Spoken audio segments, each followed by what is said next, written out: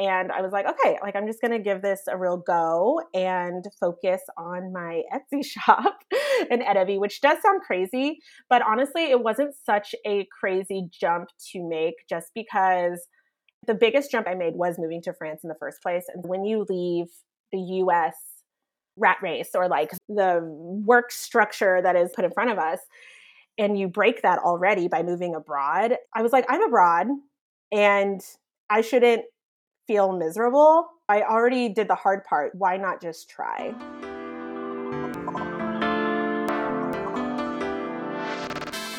Hey everyone, this is Christine Job, the host and creator of Flourish in the Foreign, an award-winning podcast that elevates, celebrates, and affirms the voices and stories of Black women living and thriving abroad while exploring living abroad as a pathway to wellness.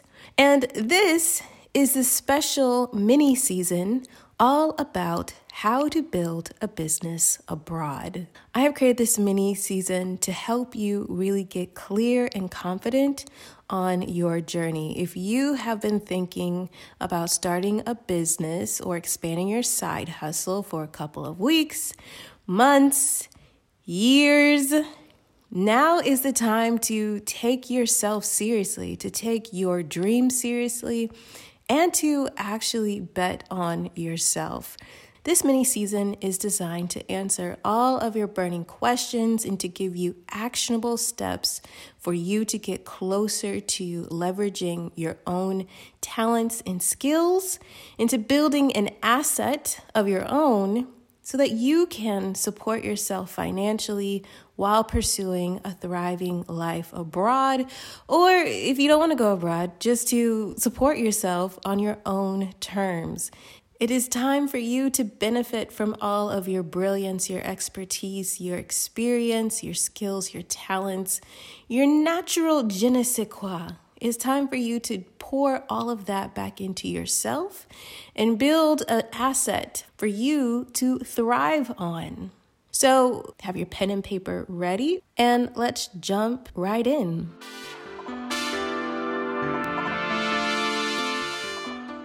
Today's episode is a rebroadcast of Build a Business Abroad Part 1. This is an episode all about the inspo for all of you who think they can do it and I can't do it, or I have a very specific idea and I want to do products and everyone else is doing digital products. No, because there are women in this episode that have physical products and they sell them, from hair care to fine art. And I only say that because I know that a lot of you may think about this and think, okay, but I can't do it, or it's going to be too hard for me to do it. And I'm here to be like, no, it's been done and people can do it and you can do it too. Okay? So let that fall from your mind.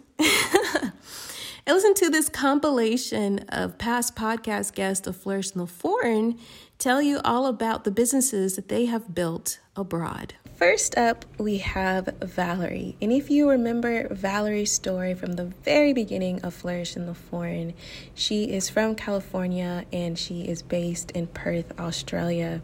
Her story to entrepreneurship is so fascinating, so if you haven't heard her story, definitely go back and check out her episode. Here she talks about how she developed Ayune Hair, which is an ethical hair brand that she got the idea and really started putting in motion when she lived in Bali.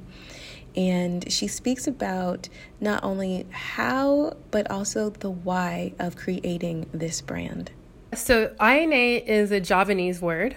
So Java is in Indonesia, and Ayune means beautiful. What we do is we celebrate the depths of beauty. There's so many layers to what beauty really is, and that's what we celebrate. I've been natural since 2008. I chopped my relaxed ends off, and I love my natural hair. I wore it in cute tiny little fro for years until it would grow, and I'd play with different styles. And when I moved here, I kept my hair out in its natural beauty. And then I got to a point where I just wanted to play around with my hair. In African culture, that's a big part. We have different styles, and it's a form of art. It's a form of expression, self-expression. And I wanted to wear extensions just to remember what I look like with it on and play with that look. And also as a protective style because my hair was starting to break from the change in weather. And braids are so expensive to get in Australia. That's one thing I should tell any Black woman that wants to move here. You're paying about, $250 to $300. And then if you want to buy like the braiding hair, it's about $15 or $20 per pack. It's so crazy. Anyway, so I wasn't thinking about starting a business. I just wanted to buy extensions, and I went online, and I was already in my process of like my spiritual journey, and nothing resonated with me online. It was a lot of airbrushed photos and just these really perfect images. And I didn't see myself in these stories. And also, like, I noticed, especially, like on Alibaba and places like that, AliExpress, that they were stealing photos from influencers and putting it as if that was the hair that they were selling. And I just think, wow, how deceitful and deceptive. I can't trust you at all. I decided that I wanted to start my business, INA Hair. I wanted to highlight in this everlasting journey that we're all interconnected, and we always will be. It took a lot of work, because when you're trying to do a mission or purpose-driven business, people aren't really going to care that much about that. They just want to sell you something. They don't care like what your intentions are. They're like, this is cheap hair, just buy it. And I'm like, no, I want to know about the process. So it was a lot of, again, trial and learning, and having a lot of doors closed in my face, or feeling really sad about like the fact that people lack integrity, that they were okay with harming other people in order to make money. And it didn't sit well with me. Eventually I found like some people, they believe in my story, and then they connected me with the right people. And eventually I found a process that really resonated with me. We don't collect hair from women who feel this pressure or even this need to make a spiritual sacrifice to shave their hair. We don't collect hair that way. We only collect fallen hair strands. So we have about 250 hair strands that fall out of our head a day, and the women simply collect their hair strands and they sell it to us. They make money in areas where you see some of the poorest populations, and it's not a get-rich kind of process, but it's an ongoing flow of income for them. And I love that. And the other thing is that the vendors that I work with, I've spent time in these villages, and they were shocked to see me. They said I was the first Black woman that they'd ever seen. They always see men, number one, and they definitely don't see a woman of color that looks like me. And I think that really meant something to them. I mean, my relationship with the vendors, I wish them like a Merry Christmas. I've checked in on them with the coronavirus, and I say, I can't wait to see you again. And they're sending me messages like, we can't wait to see you too. And it's a really beautiful relationship, and everything that comes out of INA Hair embodies that. And it's a beautiful journey. And I really hope that INA Hair resonates with all women who feel like they are ready to be a more mindful being. Next, we have Barbara, who is an international talent acquisition specialist. If you remember from her episode, she spoke about how and why her and her husband decided to move their family to Jordan, and also how her sons have been able to thrive in Jordan. Barbara also has an incredible business called Going Global with Barbara, and I'm going to let her tell you a little bit more about how and why she built it. I started Going Global with Barbara and put together tours and travel programs for youth organizations, for individuals and adult groups that just needed someone to map it out for them and hold their hand for a trip that would help them have that international experience that they envisioned for themselves. I just believe in the power of travel to broaden our horizons and our perspectives, and even see our own lives, ourselves, and our home countries better by gaining this broader perspective. I wanted to provide opportunities for as many young people and even adults who are reluctant travelers or fearful travelers to have this experience. Sometimes we just need someone to show us the way. I have 2 children here with me in Jordan, but I actually have 4 sons altogether. My older 2 sons are in college and in the States. And I began traveling with all of the kids very early on because I wanted them to have a global perspective on themselves and on life. And I want that for all of our children. So I have 2 locations that I'm focusing on right now. One, I have a highlights of the Heshemite Kingdom tour, and I also have a group trip for Paris. Paris is what I call my heartbeat city, just the vibe, the energy, the food, the friends that I've made there. For lots of people that want to go to Europe, Paris is just an ideal location. But the tour is unique. It's not just about seeing the Eiffel Tower. It is specifically structured and designed with African American youth and adults in mind. You will take the Black History Tour with Entree to Black Paris. You will visit the places where Richard Wright and James Baldwin lived and worked, and Josephine Baker. You will come to have a greater understanding through this tour of the connection, this symbiotic relationship that has been in existence for generations between African Americans and the city of Paris. As recently as a few years ago, Ta-Nehisi Coates relocated to Paris to have the experience of Baldwin as a writer. He wanted to see what inspired him and how the energy changed his writing and influenced him. It's something that's gone on for generations. There's such value looking beyond the touristic icons of Paris and looking deeper into the relationship that our community has had in the United States and in Paris. And we put together a panel discussion with African American expats living and working and studying in Paris. And they meet with our young people and talk to them about why they made the decision to study in Paris and what their experiences have been like, and answer their questions. And it's just an amazing exchange where you see these young people looking into the faces and hearing the voices of people that look and sound like them. And you can feel them growing to a place where they could see themselves possibly making that same decision. And that's an incredible experience. It's exactly why I created Going Global. Next, we have Helena. And if you remember, Helena's story is one in which she was a Peace Corps volunteer in Togo and did a lot of international development work on the continent of Africa. And then many years later, she decided to move to Thailand for some deep physical and emotional and spiritual healing. And now she is actually currently in Rwanda, thriving. But in her episode, I asked her about how she developed her freelance writing business. And I also asked her to give you all some advice on becoming digital nomads. I'm a freelance writer. I do corporate blogging as well as book ghostwriting for VIP clients. And so the inspiration for that came from while I was working in adult education. I had started doing things like blogging.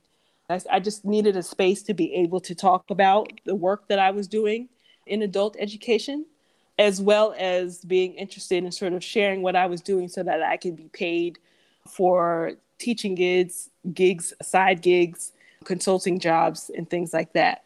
So this was me sort of putting my toe in the water, so to speak, to be able to find what my freedom would look like.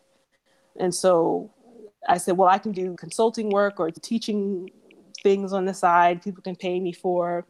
And so I use blogging as a way to be able to explain to people what I did as an adult educator, but also to be able to connect with people who are higher up.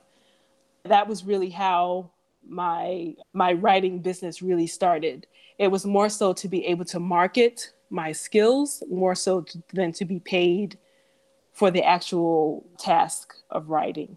So in that process, I learned a lot about things like search engine optimization and just being able to find an audience and connect with them so that I can build an audience around what it is that I was doing and all sorts of things. And those are all things that I've been able to use even today as I write blog posts for various corporations. I don't come from a family of entrepreneurs or people who did side gigs or anything like that. So I had to go through that learning process on my own of learning that if you don't do the work, if you don't do your marketing work, you don't get paid. You don't have someone who's always standing over your shoulder telling you all the time what to do, how to do it, when certain things should be finished. It's up to me as the business owner to be able to create all of those boundaries for myself so that I can have a business that is consistent and brings in cash on a regular basis that I can really count on. So I would say learn a marketable skill that people can pay you for, and to do that while you still have a regular job well before you take the leap to go overseas. Next, we have Tanisha. And with Tanisha's episode, she spoke about her journey of becoming a wine professional in Paris after her career in tech in Washington, D.C. And Tanisha has developed an incredibly popular brand called Girl Meets Glass, and I asked her to talk about what was the impetus for the creation of Girl Meets Glass and how has it evolved over the years. It was very scotch taped putting it together. Okay. At first, it was just, all right, let me do some tours for my friends, and we're just going to walk around and see how it goes. The idea came because when people found out what I was doing here, they were like, oh, I don't know about wine. Can you help me with wine? Can you go to the shop with me? Can you help me figure this out? Can you help me figure that out? So I was like, all right, let's do it. And I'm like, well, other people might want this information. Let me kind of make this an official thing. And I put the tours on Viable and Viator. I got booked on Viable, went on the tour. It was horrible. First tour was horrible. The guy on the tour was mean. It was him and his wife. Mean. He had feedback and a lot of it, and had no problem telling me what he didn't like about it and what I needed to do different. I never got booked again on Viable ever. So whatever he said it to somebody who knew something, and never got booked on that service again. But yeah, I can't delete my tour off of there. So there we have it. But Viator, which is now part of TripAdvisor, I get booked through them often. And that's how people would find me, through word of mouth. And then my rating was good, so people would find me that way. But business is registered here under my name. I'm registered as an auto entrepreneur, and I provide furthering education for adults. And so this is wine education. That's how it's registered. I had someone help me with that process because, again, this was early on, and that level of French, did not know it. Like legal, fill out form French, nope. So somebody helped me with that. So I have a professional liberal visa, and that's a visa that you can get as an auto entrepreneur, which is just an entrepreneur.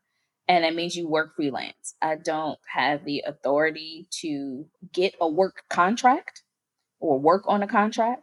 Everything I did was freelance.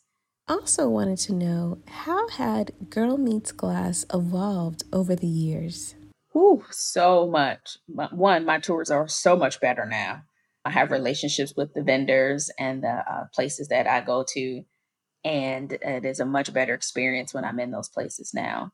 I have expanded it to day trips to Champagne. I have a driver for those trips, so the driver picks us up at whatever Airbnb or hotel the guests are staying at. I also teach at universities here in Paris. I've gotten back into that, and I'm teaching at 2 different places, one for French students and one for American students studying abroad. Yeah, it has just evolved. I've gotten better at what I do. I've been able to make and build relationships. Started a wine podcast. I'm planning to do and be more consistent with YouTube and doing YouTube videos. I'm working on a wine bar guide for Paris. So my business is evolving in that way. I'm now looking to move more into tourism outside of Paris, into other wine countries within France, and online learning, whether it's just virtual tastings or it is full online courses that people could sign up for, and then the course works for them. And even doing online classes as it relates to wine tourism. So doing it more regional instead of like, oh, well, this grape is Merlot and this is Cabernet Sauvignon. I want to do it regional. So this is the wine region of Languedoc. This is the wine region of Bordeaux, and doing it that way. Next, we have Nubia. And if you remember Nubia's story of just being a digital nomad around the world, living that life, she first landed in Thailand, where she met her co-host for the popular podcast Chronicles Abroad, Francis. And then she's traveled and then landed in Mexico, where now she has an incredible community, Black in Tulum, that's doing quite well. But Nubia is actually a serial entrepreneur, and she has many businesses. And so I asked her to talk about her various ventures that she is involved with and why she decided to go the route of entrepreneurship. I just have a love and a passion for entertaining, period. And hospitality has always been my thing. When I would share my stories and I would share my photos and I would post online and all of those things, I would get people in my inbox like, oh my goodness, I would love to meet you. And so I started inviting people. I was like, sure, let me know when you're down here. We'll hang out. And I started touring people around. And that's how being a tour guide started. And then I started hosting trips.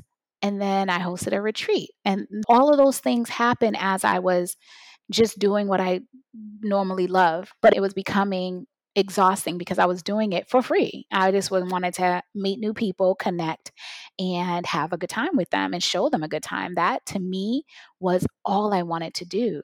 But I needed to make money doing it. Then I started charging for like travel guides. People were in my inbox like, hey, I'm thinking of going to this particular place with my girlfriends for a girls' getaway or a family reunion or a romantic getaway. What do you suggest? Where should we go? Where should we stay? What should we eat? And I'm like, what? How about I just write guides and you can buy them, or you can hire me to actually curate your experiences. I had gotten clients doing that. I was curating their individual or personalized experiences. I was doing curated travel. I was doing touring people in the country that I was in. And then while I was in Mexico, a friend of mine was like, you've heard of Up in the Air Life? And I'm like, yeah, of course. I know Claire Bear. I've heard of her. I've seen her. I met her before. And she's like, well, listen, I went on her Croatia, like her mega yacht trip, and I had a ball. She was like, I could really see you working with them, maybe curating a travel or touring one of their trips. And I was like, oh, okay, let me reach out to her. I sent Claire a message on Facebook Messenger. She's like, sure, let's meet for breakfast. I was like, all right. Girl, I met for breakfast. By that night, I got hired as the director of Up in the Air Life, and I curate upscale 4-star experiences for our luxury clients. And that became my next, venture. And then with not the pandemic and everything, I had to make a pivot and shift a little bit. So I started working on our social media, and I started taking social media marketing classes and digital marketing classes. And I was getting certified for these things. And I was taking hospitality management again, just as a refresher and sustainable tourism. I had done so much over the last 60 days that I'm now starting a marketing business. You know what I mean? Because I'm already doing it. You find things that you love, you find things that you're good at, you do them, and you make a way. Another thing is with this pandemic, a lot of people are talking about moving abroad and being serious about it. So I decided to offer expat coaching, and I have a client that I'm working with one-on-one to help her make her move abroad, and she's my beta client. And once I'm done with my beta client, I already started my coaching program, and I'll be helping people to move abroad without them having to go through the hassle of countless hours of research that's really not going to get you anywhere. You really need to talk to somebody. You really need to sit and ask these people question after question after question to make sure you really have a good understanding. There's so many things that you miss just because you ask a question on social media. That's great. You get that answered, but there's much more. So it's been a whirlwind, and being home. When I say home, I say that very loosely because I'm extremely nomadic. I'm not an expat, which is two different things. I move about this world very loosely. I'm just like, okay, I'm ready to go. Let me go buy a ticket and go to the next place. I have a beautiful apartment in Playa del Carmen that has a wonderful, huge kitchen. And I got back into the kitchen and started cooking and started grilling and started creating. And I launched my very first cookbook. And that's been doing great. And now people are asking for like a YouTube channel and the tutorials. And I'm just like, wow, the opportunities are absolutely endless. They're endless. But I might not always have a chef's kitchen or a nice kitchen to cook in. That kind of makes me think like, should I do the cooking thing? But why not? Why not? Maybe I can teach people how to cook when you don't have all of the necessary resources available. I don't know. But that might be next on the horizon is like a cooking show. Next, we have Autumn Marie. And Autumn Marie's story is so great. If you remember, she was based in New York and got married, and her husband decided to move to Mauritius together, and now they're based in Rwanda. Autumn Marie is a PR professional, and she decided to utilize her skills and her many years of experience in music and entertainment in New York to build something really incredible in Kigali, Rwanda. And I'm going to let her tell you all about the why she created it, but also her experience building a business in Rwanda. When I first got here, I was going to take a hiatus. That lasted a few months, and I started getting into doing some events. A friend I have in South Africa who used to live in New York needed something done in Rwanda and contracted me to do that, which, side note, I will say, once you move abroad and really start getting in those communities, you will be amazed at how many other people live abroad or other friends will start thinking about moving abroad or going abroad. It's kind of when you get a car and then you start seeing your car everywhere, you start realizing how many people you already know that live in other countries and how much people move around. And your circle just starts to be way more global than regional or local. And so, yeah, we happened to be on the continent, did that, and that just reawakened me to wanting to do stuff. Overall, when I first got here to Rwanda, I had already read about Uganda, which is the collective work day that happens once a month, where everything in the country shuts down until 11 a.m. And the reasoning is because there is collective work of might be clearing a field, it might be helping to smooth a road, but literally you as your community does that together. And you're expected to be there. Everybody who's basically 18 to 65, and there's nothing that's open except for hotels. Everything else, because how can you be at work if you're supposed to be doing your community work? Let's alleviate that problem. Keep stuff closed. And I had read about that and just loved it the essence of it in terms of communal politics and things that I believe in politically. I already knew that it was one of the cleanest and safest places on a continent and in the world for that matter. The highest number of women in parliament globally and has had that for many years. I had read about these things, but then coming here and experiencing them, totally different. Totally different. Just being able to see them was amazing. Being able to see Car Free Sunday that happens every other week, twice a month, year round. And then being able to see the president out sometimes working out with the people. That was just amazing when everyone's talking about building green cities. And now this is happening and it's just amazing. To be able to just see that happening here and the vibrancy of it inspired me. And I was, I did not get this full narrative together. And I don't feel other people are either, because many people will still make the ignorant jokes around Hotel Rwanda or use that as a reference point, or they know the gorillas, or they might, at this point, it's been popping up in the news a lot more, they might know one cool thing that happened here, but not the narrative of this whole thing. That, just as someone who does communications, brand marketing, PR, we need to tell this story. We just meaning people, period, and people here. And how do I use my experience to be able to provide some of that for what's happening?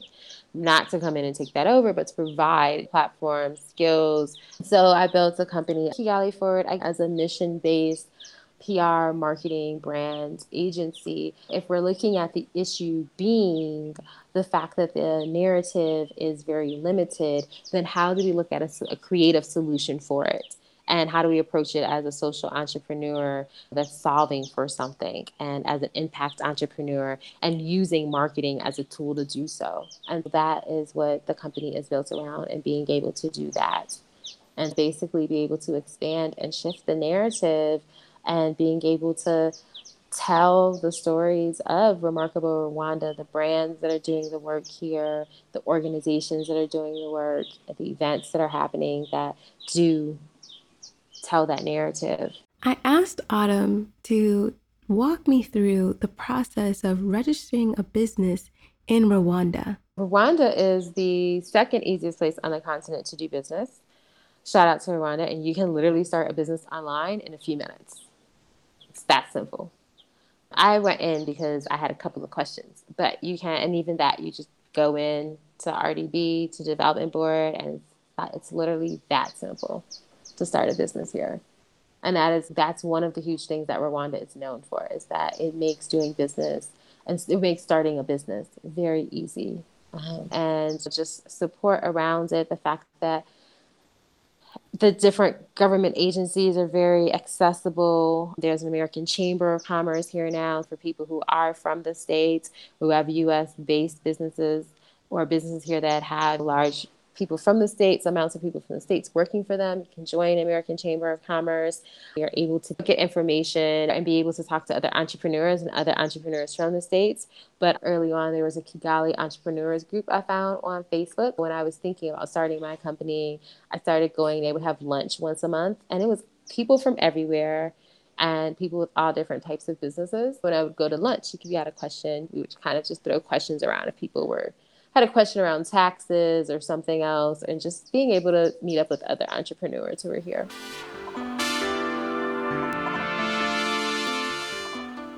Are you thinking about starting a podcast?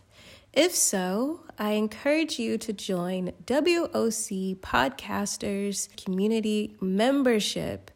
What is the WOC Podcasters Community Membership? WOC Podcasters connect women of color to a supportive and encouraging podcasting community.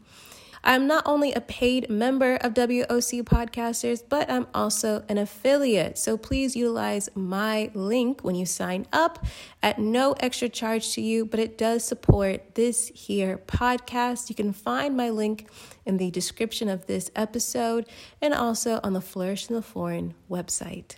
Join the WOC Podcasters Community Membership today.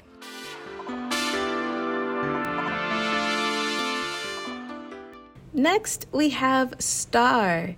And if you remember, Star and her family are based in Budapest, Hungary. And she talked about how starting a blog just to talk about her own experience about being a Black girl in Budapest has then evolved into a full-fledged business. So Black Girl in Budapest started off as a blog. It's just a journey of my life, seeing things in the city, going to all the monuments. And so from there, it turned into a whole lot more where people were asking me questions about becoming an expat. So I have expat services where I help you. We can get on the phone call. I can answer any questions. So people reach out for me in that capacity on helping them get connected with the right people, looking for a realtor, a school for their child. And sometimes it's just to ask, how is it being Black in Budapest? What are the problems? So I'm always open and willing to have a conversation. So there's always that service that I provide. And then the tourists are always coming in and they're just looking for, what do you do for the weekend? So I have a book coming out. It's for the tourists. It's called Black Girl's Guide to Budapest. And I'm really excited. It has a 3-day trip guide planner in it, tips and tricks on saving money and how to get around and different things like that, as well as just doing the monthly community events where we meet up and do karaoke and things like that. So for tourists, for expats, and definitely for moms, because I became a mom in Budapest and I can definitely help with that journey because it is very hard to figure out where the dance camp is or the cheerleading camp or whatever you're looking for. And I'm tapped into so many communities at this point that I can always help out. Wait, there's cheerleading camp in Hungary? Yes, and there's a Black cheerleading coach. He's amazing. I'm telling you, you have to find them, but I found them. I found them for everybody. So there's cheerleading, there's dancing, there's soccer, there's even football, American football if you want it. So yeah, it's all about being tapped in. As a fellow entrepreneur, I'm always curious to learn about how easy or how difficult it is to be an entrepreneur as a foreigner in countries. What are the regulations? What are the requirements? How long does it take? So I asked Star how she has built her business abroad. So yes, like in America, there's the LLC. You have to incorporate or whatever you decide to do, you have to incorporate your company. Everything I do is as if I'm in America.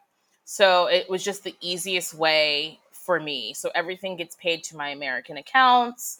It was just the easiest way for me. But in Hungary, there is this thing called kafta, which is a long process with a ton of paperwork. where you can do billing and things through your company that way. So that is also in creating this list of Black-owned businesses in Budapest. Some people actually took their name off the list because they're working under the table, which is totally, I support that. Like, live your best life. But with the Black Lives Matter movement happening, they wanted their name off the list just in case there was backlash. Me and this lady who has an amazing business, she's an English teacher and she also teaches Hungarian. She's Black. And we're going to teach a course to all the Black-owned businesses on how to incorporate your business here in Hungary, the legal way, the right way, because it seems like the people that were backing out just hadn't gone through that process yet. And we're also just learning.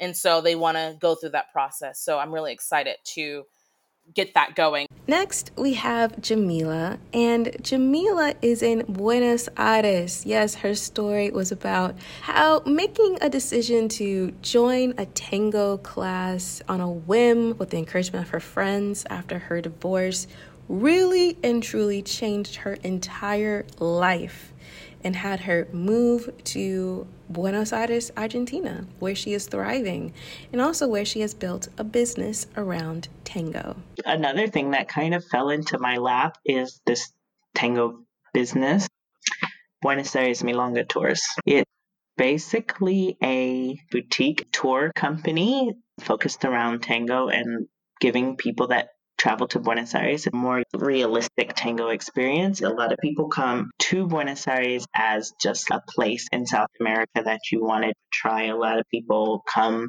to the city, spend maybe a week here and spend some time in Brazil. And so they're not really coming to Buenos Aires with the intention to immerse themselves in tango, but they want to know something about tango and kind of experience it. The problem with what happens is if you're in a hotel and you ask the concierge about tango, they're probably just going to send you to a tango show. And tango shows are great. I have friends that work in tango shows, but tango shows are basically like Broadway productions of tango. You sit in an audience with your drinks and you watch people dance on stage. And they are highly trained dancers and they are amazing and beautiful, but you don't get to experience tango. And what I was feeling is that a lot of people come and they go to the show and then they see these dancers that have been dancing for 20 years. They're all tall and thin and beautiful and can do the splits and put their legs behind their head. And then people are like, wow, tango is it's like acrobatics. It's a thing I can't do. And there's nothing further from the truth. Tango, the dance, the culture of tango is very much a dance for all people and all bodies and is not what you necessarily see on Dancing with the Stars. So what my company does is we offer bespoke tours where I can bring in, I have a teacher that I work with, and sometimes I teach the classes as well. We can do private single people up to company groups. We've done events for companies that were having meetings here and wanted to organize something for their team. We provide classes. We can take you to a milonga. A milonga is like a nightclub, but that they only dance tango. And you go with dancers. You go and sit at the table with me and my friends from all over the world, from Argentina, and kind of be more in the experience of what it is like to be part of the tango culture. We talk about historical information, about the codes and rules, and which there are lots of the milonga, about music. What I try to do is give you a more authentic experience of what tango is, more than just what you would see performed on Dancing with the Stars, more than what you would just see dancing in a show. Next, we have Morgan. If you remember, Morgan is a diplomat currently based in Uganda. And I loved her story because she'd shared what having a career in international development is like, but also spoke about her love of her businesses and how and why she decided to create the businesses that she has. So I asked her first what made her want to become a published author, and then what made her want to launch her Molo Global business. I initially started looking for books that could kind of capture some of the experiences that my children were having, like traveling, etc. And so the first book I wrote was called Escape from the Baggage Claim. It's available on Amazon, Kindle. But basically, whenever we would get to a destination, my daughter would always complain at how long it took to get our bags. And so I literally just wrote this really lighthearted children's story about the baggage claim. And one day when her bag didn't come out, she decided to go in and figure out what was going on. It was only then that she saw that there was a troll inside that was holding her bag, and she had to answer a series of questions to be able to get her bag. So that was one. The most recent book that I published is called The Trip of Your Dreams, and that's available also on Amazon. It's now at Barnes & Noble and Target as well. And basically, that book was a sort of wanting to spur particularly African American children to want to see the world. I think, as I mentioned, it was a little bit later in life that I got a passport, but I now have children who had a passport as young as 1 month old.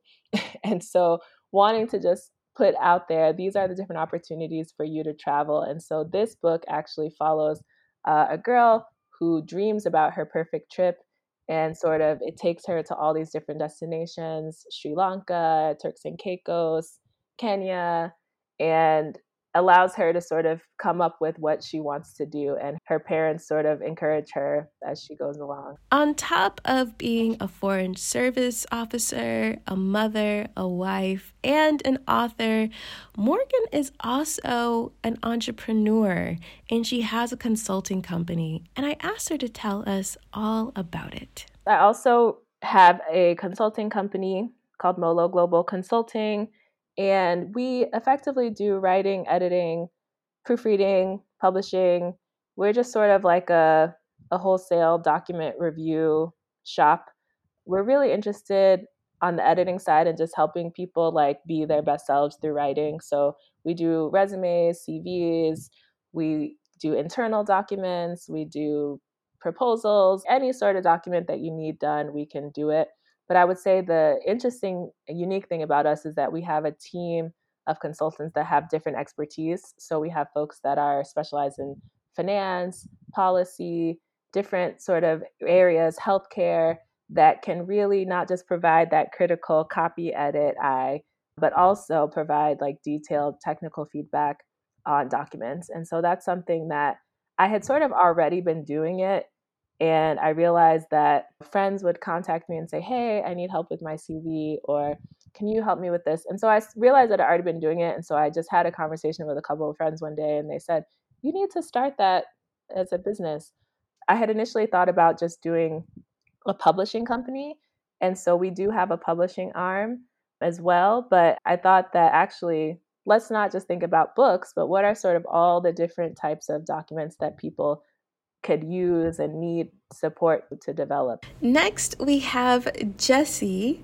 And if you remember from her story, Jessie is an incredible artist and creative, was based in the Bay Area where she met her French husband. They decided to move to Paris to live together and start their life. And then they decided to move to Strasbourg, France to raise their children. In her episode, Jessie talks about her experience working in an advertising firm in Paris and how it kind of was the impetus for her to create her own thing, create her own brand, the wildly popular Etta V brand that just recently launched a line with Pottery Barn Kids, amongst all the other amazing licensing ventures she's involved with. So I asked her to tell me about the origin story of her brand and how it has evolved while living in France. I had opened a shop on Etsy where I was selling artwork and art prints. And during my lunch breaks, I would go and ship what I needed to ship and then go back to work. And so I would come home from work in the evenings and I would try to think of new prints that I can put in my Etsy shop. And then on the weekends, I was packing and shipping. And it was like, it was really like working all the time. And it was also cool because while I was at work, if my husband was at home, he would get my orders printed for me. It was really cool. That's kind of a little side hustle that I started while I was working there. And it turned into my full-time job. It got to the point where I was like, look, I'm not enjoying this anymore. I'm not enjoying this working at an ad agency anymore. And I really just wanted to be my own boss and do my own thing.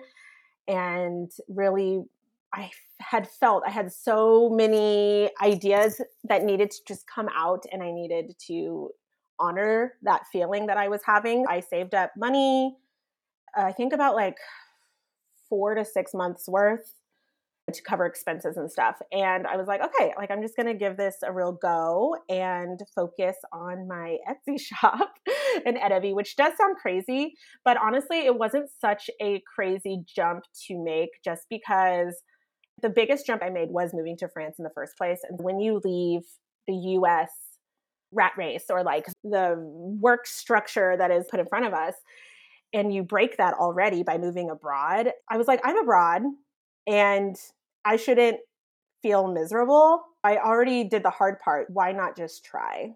I asked Jessie to tell me how her business had evolved from Etsy shop to being in major retailers. My business, how it evolved, I started off on Etsy selling art prints. And little by little, I started adding hand-painted canvases. Now, I've been doing art my whole life. I started art classes when I was maybe 4. It's just always been a hobby of mine. And I knew that I was like, okay, well, I would like to get out of art prints and more into fine art. And that was just the natural progression of my business. With Instagram being a thing, it was great to be able to kind of start to figure out how I could use that to grow my business.